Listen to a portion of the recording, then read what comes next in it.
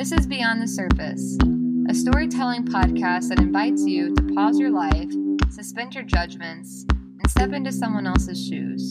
We all have a story. What's yours? We'd like to warn everyone that there may be some explicit language and possible triggers. So if you feel anything that's uncomfortable, please just step away and take care of yourself. I'm Laura. And I'm Kat. This is episode 2 of Beyond the Surface. Bekah, welcome to the podcast. Hey guys, glad to be here. I'm so excited that you're going to share your story with us. I think it'll help people. It's a podcast. I can't see you nodding. I'm just waiting for you to say something else. I have Okay. nothing to say to that. Oh, okay. Oh, well, okay. Here we go. So, can you guys tell us just a little bit about you right now, where you're at in life currently? Not literally in the closet, but like where you're at feeling. No one's in your supposed to life. know we're in a closet again. We're big time people now, man. We're on Apple. Well, I'm Bekah. I'm currently sitting in a really top-notch recording studio. I'm 24. I'm a social worker.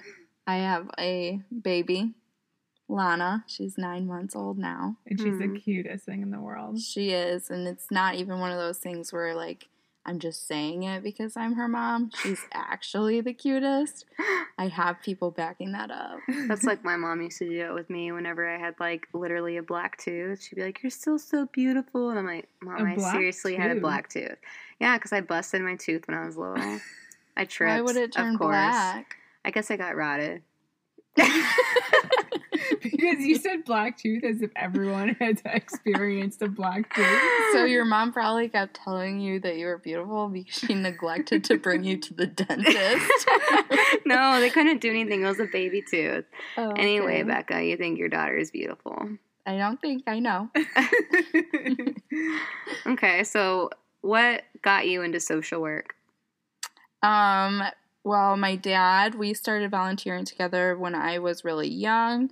We actually volunteered with what is called the Good News Gang, which is a church out in Detroit where they get like buses, like school buses, and drive out to different parts of Detroit and actually pick kids up to take them to church and field trips and activities, because a lot of what is keeping those kids from church and these different activities that they could benefit from is the transportation. So my dad was the bus driver every single Saturday. That's so cool. Yeah, every single Saturday. So my brother and I rode the bus with him all over Detroit picking up kids. And so that from that age, I knew, well, I want to work with people. At that time, I was like, well, I really want to help poor people. You know, I was 8 years old. Yeah. And then in 8th grade, I took one of those tests that tells you what you should be. And the first result was a social worker, and I didn't know what that was. And then when I realized what that was, I was like, oh, well, this is what I wanted to be. I just didn't know that there was an actual word for it. So since 8th grade, I told myself I'm going to be a social worker. And I did exactly that. Wow. That's cool. I think in 8th grade I wanted to be like a musician or something really artistic, and I was never successfully able to do that. I think when I was in 8th grade, I wanted to be an 11th. An 11th grader? Yeah. Dude, 8th grade sucked. That was the worst year. Yeah, Seriously. that's why I was like, I want to be in high school. I hate this. 8th grade was definitely a trying time for me as well, like trying to figure out, like, what am I doing on this planet? And, like, why do I look so awkward? And why do I have so many zits on my forehead? And why are girls so mean? Oh, And, yeah, I don't think I had zits on my forehead in 8th grade, though. I did. I got bangs to cover the zits. And then I came home and my dad was like, did you get bangs to cover your zits? Oh, my gosh. Called you out. Yeah, I was like, no, Dad. but didn't the oil in your hair make the zits worse? I don't know. I was in 8th grade. Wasn't thinking of the science. I was just thinking I don't want my zits to show. That's the 33-year-old in me. Yeah, seriously. Like, I wonder what the sweat molecules. So what do you think people, when they first see you, what do you think their first impression of you is?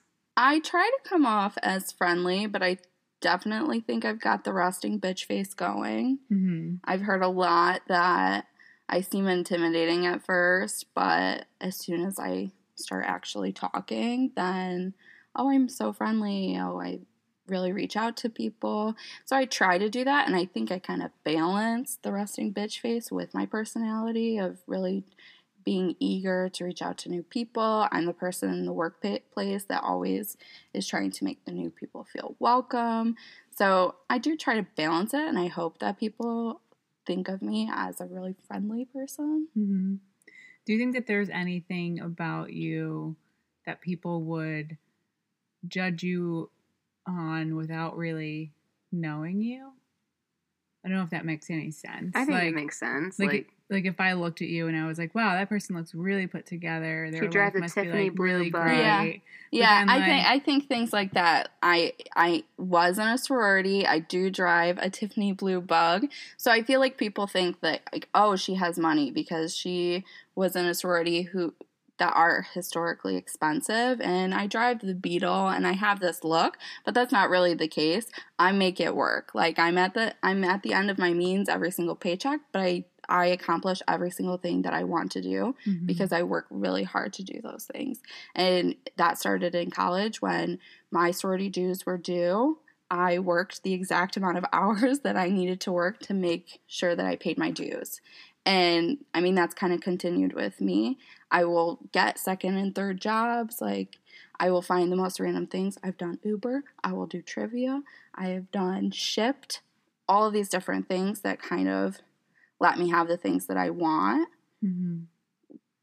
But that also makes me realize, or I guess it shows that I'm not just the person that came from money, and I'm not just this person that just gets everything handed to them. I really do work for those things. Mm-hmm. Yeah, for sure. Would you say that you're a person that did come from money? Or those were the values that your parents put in you? Like, where do you think that comes from? I think that my parents have a healthy balance. I would definitely say that my dad's side of the family is upper middle class, but at the same time, I never got the extra things when I was growing up. I got what I needed, and then even continuing, I'm 24. I don't get parental help anymore. I haven't since I left the house at 17, so all of my bills have kind of been on my own, but it was the same way for my parents, and I think I do get that from my dad, of that working hard. He joined the military when I was born, and then he finished college, then he got his master's degree, then he got his law degree, and now he's working on his PhD. So It's kind of been this continuous thing of never settling, even though he now has 7 kids, and he still is constantly pursuing these dreams of his, and I think that's the same thing for me. I don't ever see my child as something that hinders me. It's just something that continues to motivate me, and I think that he was the same way. That's really cool. It's a powerful connection. When you say you don't see your child as hindering you, where did that just come from? Because I think a lot of people, when they have a child, they think, well, I was going to get my master's degree, but then I had kids. Or I was going to travel, but then I had kids. And I don't know, that gets to me because it's looking at your children as a hindrance when really, like, in my mind, like, I can't wait to travel with my child. I can't wait to get a master's degree to show my child, like, that I really worked hard while she was young. Those things that people let slip behind them because their child got in the way, and I just don't think that that's really fair, because she's the best thing about my whole life, and I don't think that she will ever be a hindrance for me. If it might be harder to get my master's degree, but easier in the sense that I have a bigger motivation to do it. Yeah, so you see your child as a motivation to keep going and keep growing. Absolutely. Yeah. It was, I'm 24, I got pregnant when I was 23, and even though I had my bachelor's degree and I had my full-time job, so I felt like I was in a place where, okay, I can do this, but I'm not married. I wasn't in an exactly healthy relationship at that time. And there was still a lot of, well, I'm not in this perfect place. I don't know how to handle my money the, greatest way. I don't know where I'm going to come up with these things to pay for daycare and all these costs. So it was scary, but she, the minute that she was born, I knew that there was nothing else that was more important than her and just including her in my life journey. Do you feel like you had the same kind of relationship that you have with Lana, with your parents? My relationship with my dad is very close. We, he's my closest friend probably. My mom has just been a little rocky. I mean, she also had me really young at 21, but she was married. And I just don't think that she really had the parental guidance that showed her how to be, the best mother. She was winging it. And with what she had, she did an amazing job. But our values are definitely different. And so that leads my parenting style to be a lot different than her. She actually has just moved back from the West Coast to stay with me because she wanted to be in Lana's life more. And she's been a huge help. Like, I appreciate her so much. But we are having those, conflicts of parenting styles and, coming up with a lot of the things that really stuck with me when I was growing up. I can see the same things, that she does with Lana. And that's kind of tripping me up. How do I tell my mom, no, don't do that, when she's like, well, you turned out fine. So it's definitely a challenging course, but at the same time, her help outweighs that because all she wanted to be was a mom, and now all she wants to be is a grandma. What are those things that she's doing that just conflict with? I think that a lot of older generations are this way, the whole don't yell at your kids, the difference between, I can't speak my child, and, that Bible verse that's whatever it is. I don't know a Bible verse. I'm not really well scripted. Funny, we all grew up in Christian Catholic families, and none of us know what the verse is. Spare the rod, spoil the child. Oh. And that's a big thing because I was spanked, and I absolutely do not want to spank my child at all. And I mean, a lot of the things that I want to do with my kid are evidence-based. Spanking your child actually does lead to long-lasting trauma. But then you have my parents saying, oh, well, you're fine. You're fine. But then you think about, well, why do I have this generalized anxiety that I've had since I was a child? And I'm like, is it because that? Is it because you spanked me and I didn't know when I was going to get spanked or grounded? Do you think that's what it's from? I don't know. It's just something that you have to think about. Saying, oh, well, you turned out fine isn't really fair to say when you really haven't looked at any of the issues that a person has or tried to see where they come from. For sure, yeah, I can totally understand that. And then just really little things like saying no. I try to say no, thank you. Oh, no, thank you. Yeah. And I'll catch her, no, yelling. And that, it, triggers me a little bit, I'm hearing her in the back of my mind yelling at me when I was a kid. And that gets to me. So I'm trying my best to be like, hey, Mom, we're really trying to say no, thank you. Put it in a way where I'm not getting upset with her. But at some point, I know I'm going to be like, you have to stop. Right. Yeah. Were you disciplined, Laura, as a kid? Oh, yeah. Beyond. Yeah. I think that's always it is a hot topic because from being from the South, spanking your kid was totally normalized. I mean, that was normal here too. Well, yeah. I mean, even in schools. I mean, I wasn't even just spanked. I got the belt. Yeah, I got the belt I got too. the sandal. Oh, I got something called the razor strap, which was 3 different pieces of leather. Okay, that is definitely a Texas thing. I'm pretty sure that's a very abnormal thing. That's a different story for a different time. But it took a turn. No, yeah, but it's interesting to see how when we're young and we we like tell ourselves, I'm not going to do this when I'm a parent, but our parents are like, when you have children, you're going to know what that feels like, and you're going to do it too, or whatever they say. And now you are in this position where you're able to make completely different decisions because you don't necessarily have a concrete answer like this made me like this, but you have that feeling you just said, which was triggered, which is possibly anxiety now from it. And yeah, but I think also like our parents grew up in that generation that like their parents grew up in. Like it's all very similar. Like now there is a lot of evidence-based, you know, research that's been done where we have the chance, and people who have grown up with the internet being around have the chance to really explore how to raise their kids the way they want to without having to do it, you know, their parents' way or their grandparents' way. I think in the same way that all this education and research is causing benefit, it also on the flip side causes a negative of mom shaming, which is also a huge hot topic. And when you have all this research that says, oh, do this and don't do that, do this and don't do that, and we have the social media platform, it's a completely different way of telling someone you're not being a good parent. And it's the littlest things. I was on Facebook, and this person posted about how you can't let your baby wear shoes when they're learning to walk. And something as little as that, she was like, you know, say it again for the people in the back.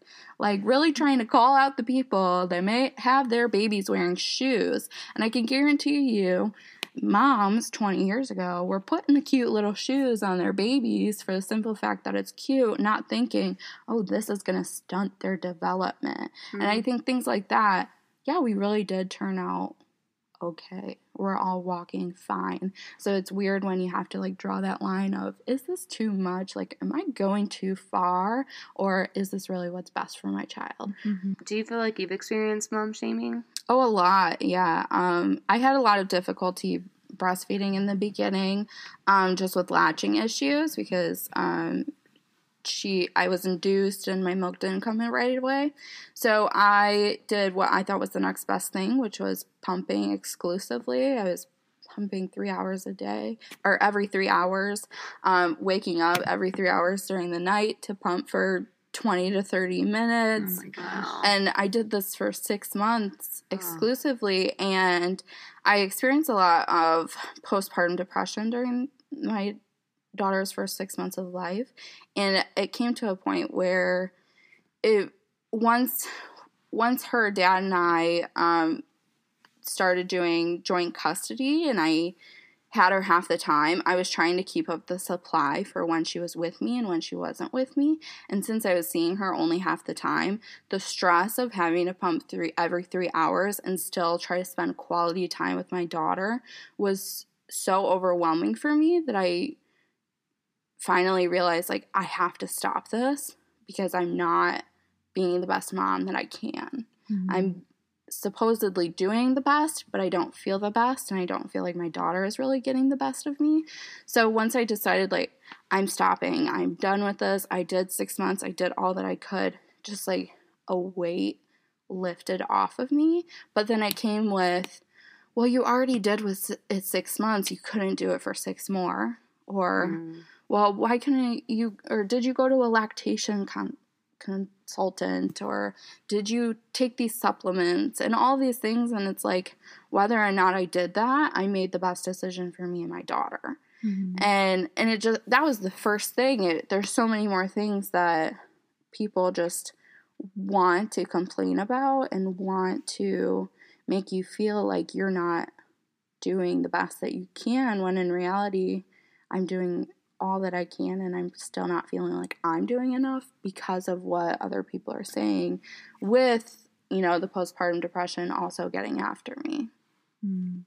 Is there any advice you would give other moms or moms-to-be, or even dads or dads-to-be, or anyone out there regarding shaming, parent shaming, mom shaming, dad shaming? Well, I mean, the simple thing is don't do it, but more than that, I think that when you're trying to educate someone, that can be helpful. Like, it would have been that was helpful for me to know, oh, I shouldn't put shoes on my baby. Great, good to know. But when you attach it with a sense of shame, that's when you become more of a hurt than a help. And that when people are already dealing with so much postpartum depression in this age, like, we are talking about it more, but we're not talking about our personal experiences more. We're just saying, hey, look out for it, rather than saying, hey, I have it. The mommy shaming can really be detrimental to someone who's already experiencing their own guilt that comes from that mental illness.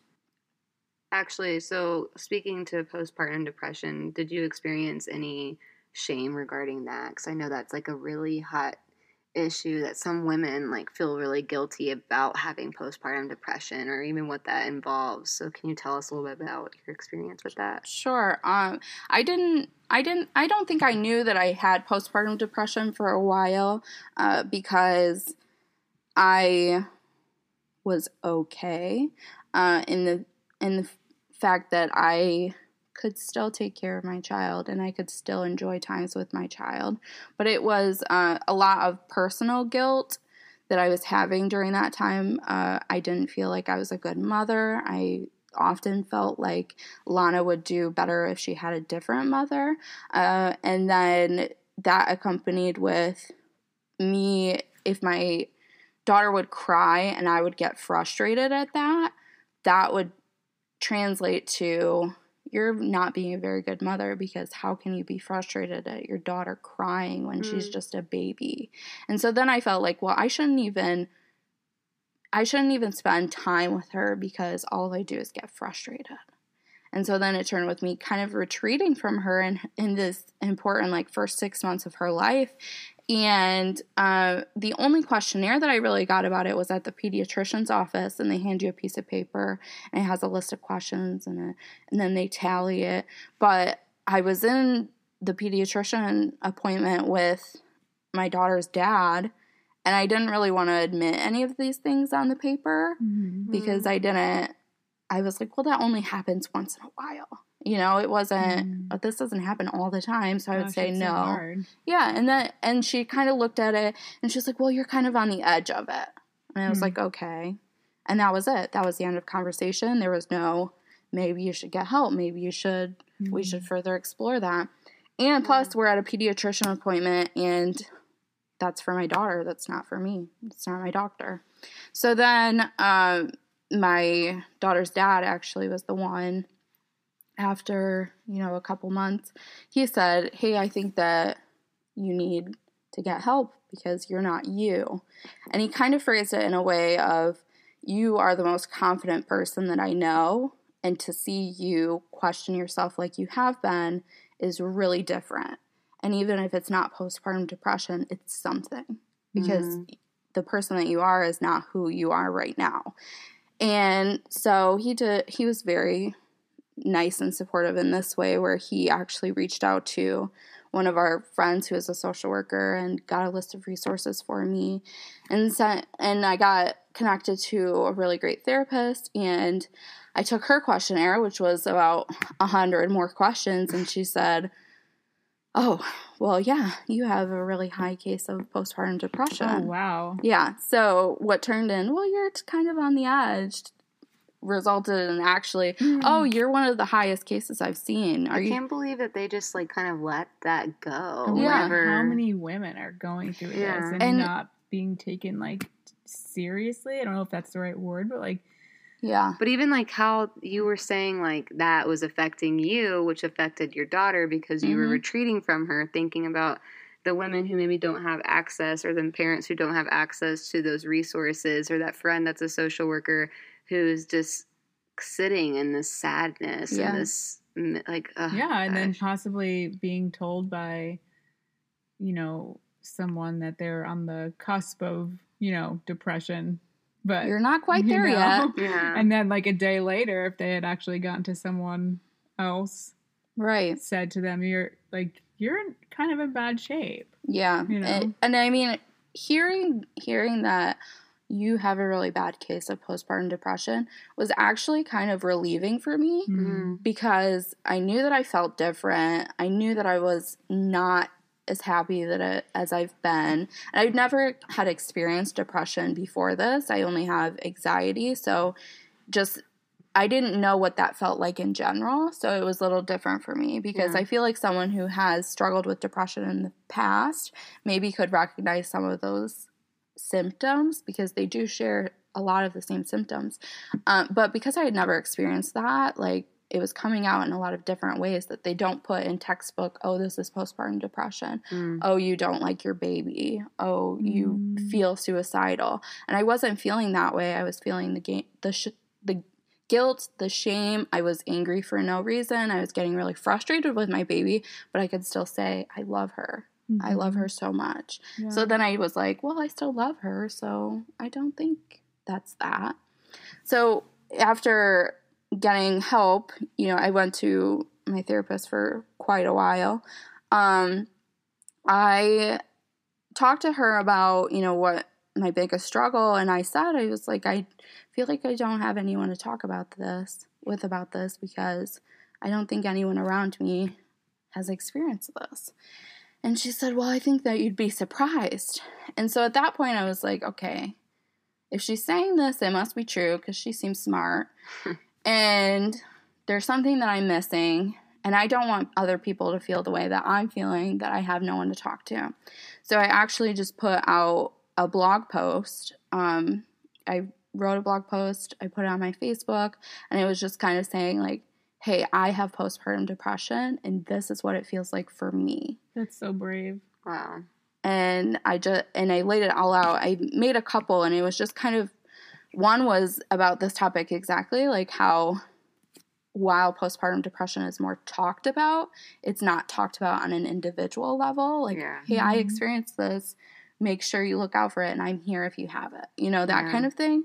And then the other one was just kind of like, this is my experience with it. This is what I'm really struggling with. And I am taking a step to talk about this with people because I can't hold it in anymore because it was making me more sad, thinking that I was hiding this thing from all the people that loved me.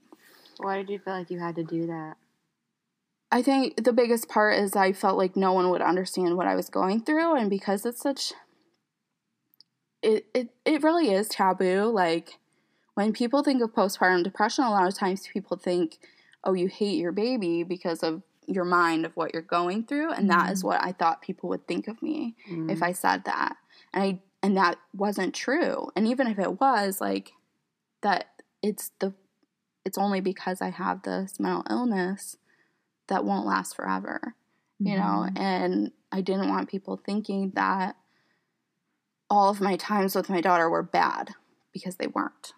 Yeah. And so I put out this post, and I really had a huge outpour of support, and so many women that I talk to every day, or I don't talk to every day, were commenting, I struggled with that too. Thanks for reaching out.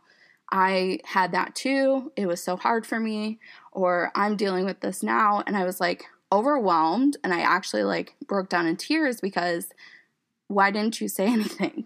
Right. That's how I was feeling. Oh, sorry. Oh, it's okay. You can dry your eyes on one of my t-shirts. Thanks. We are in a closet. No, we're in a recording studio. But I was like, I've been going through this, and I have been trying to reach out to people and like spend time with people because that is how I cope with things. And no one said anything to me about their struggles with this, And so at that point I was like, I'm going to really take this as my opportunity to share this with people and make sure that everyone knows that this is a possibility and they're not alone in this journey. And so I just started texting my pregnant friends. I was like, hey, I have postpartum depression, and I just want to let you know it's a possibility, and I'm here. You're so cool.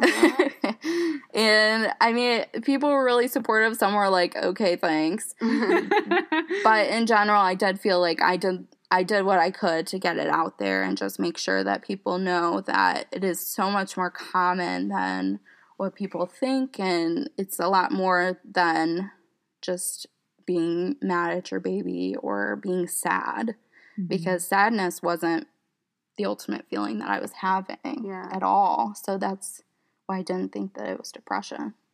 I know that this has been definitely a learning experience for me because, like, when I think about postpartum depression, I do think about those classic, TV roles of, like, just, like, pure sad, like what you see on those, like, billboards. Yeah. With the woman or person looking down and just, like, very sulky. So I really do appreciate your strength sharing that with us. Thanks. Yeah, for real. And I think I'll definitely hold this with me forever because I hope to be a mom someday. And thanks. If I go through something. Yeah, I'm here for you. Yeah, for sure. And also, like, this, like, brings us back to the idea of this podcast and, putting our stories out there so that other people can hear them and connect with them. And it's interesting because knowing you a little bit more on a personal level, this is just one facet of your multifaceted life and, like, one part of your story. And you have 24 years of lived experience that, like, people still don't know about. Yeah. And that maybe no one is ever capable of knowing except for yourself. So thanks for sharing a glimpse of that. Yeah, but I also think it's really cool that at 24 you're able to feel such emotion about something that you went through and feel such a powerful thing after being brave and sharing, your struggles with your friends. And, I think it's really special when we can become vulnerable and allow people to see that. One piece to end on would be, do you have anything that you would like to tell people who are wanting to get pregnant or people who are currently pregnant? Anything like a words of wisdom or... Just be aware of what it really is, what postpartum depression really is, and what it, all the things that can be a part of that. You don't have to be, like you said, the sad person on the billboard. It can come in so many different ways. But I think also just staying connected to those people who really love you and sharing any feelings that feel just different than who you were before. And that comes with the territory. I mean, you're finding your new identity as a mother, but you recognize, you can tell, I don't feel the same way that I did before, and I don't feel like myself. And then lastly, just to all the loved ones in these people's lives, because really I don't think that I would have gotten help if my daughter's dad would have reached out for me. And just the dads. The dads in general. Yeah, just making sure that you're recognizing all of these things that... Or the partners. Or the moms. Or the moms, or, just really... Whomever you're with. Paying attention. Yeah. Just pay attention to yourself and the person that you love. I just want to mention that at the end of this podcast, we will post a phone number where if you are experiencing some depression around these issues that Bekah's talking about, definitely feel free to call and reach out to someone for help. Of course. And to finally end on something else, I know I said a second ago that was going to be the ending, but I really want to stress that this is a storytelling podcast, and you did share a brief part of your story. And so we started at the beginning saying, what do you think people perceive you as? And do you have anything that you kind of hope people can perceive you as now after this part, or just for future or anything like that, if that makes sense?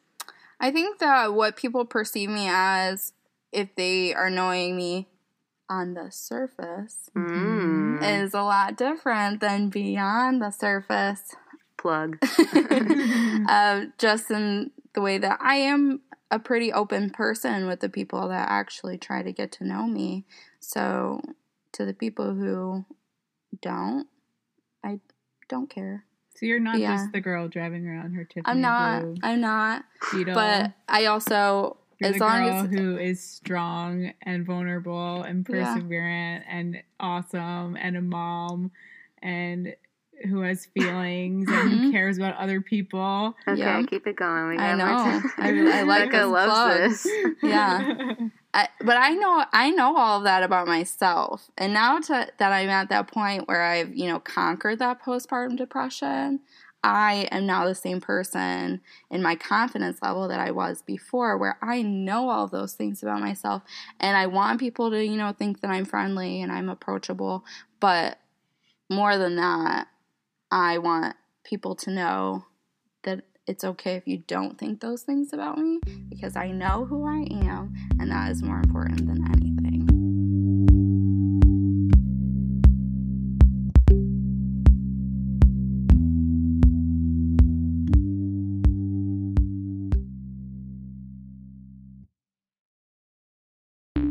The podcast you just heard was published with Anchor. Got something you want to say to the creator of this show? Send them a voice message using the Anchor app, free for iOS and Android.